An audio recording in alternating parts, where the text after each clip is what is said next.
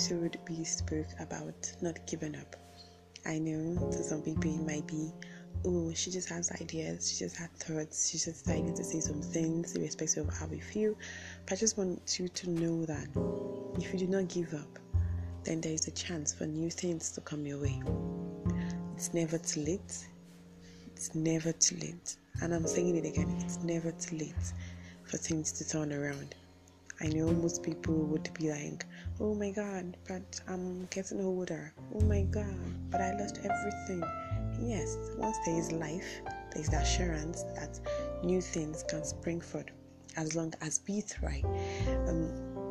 Failure to me is when you refuse to give things another go.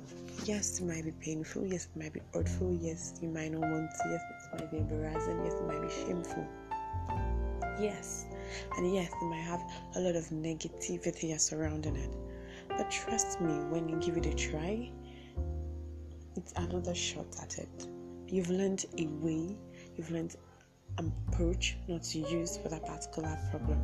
And when you give it a try, you're learning and rediscovering different other approaches of how to face life. So yes, I'm still reiterating the point I made in that previous episode, that do not give up. It's never too late. It's never too late. And it's never too late. Do not give up.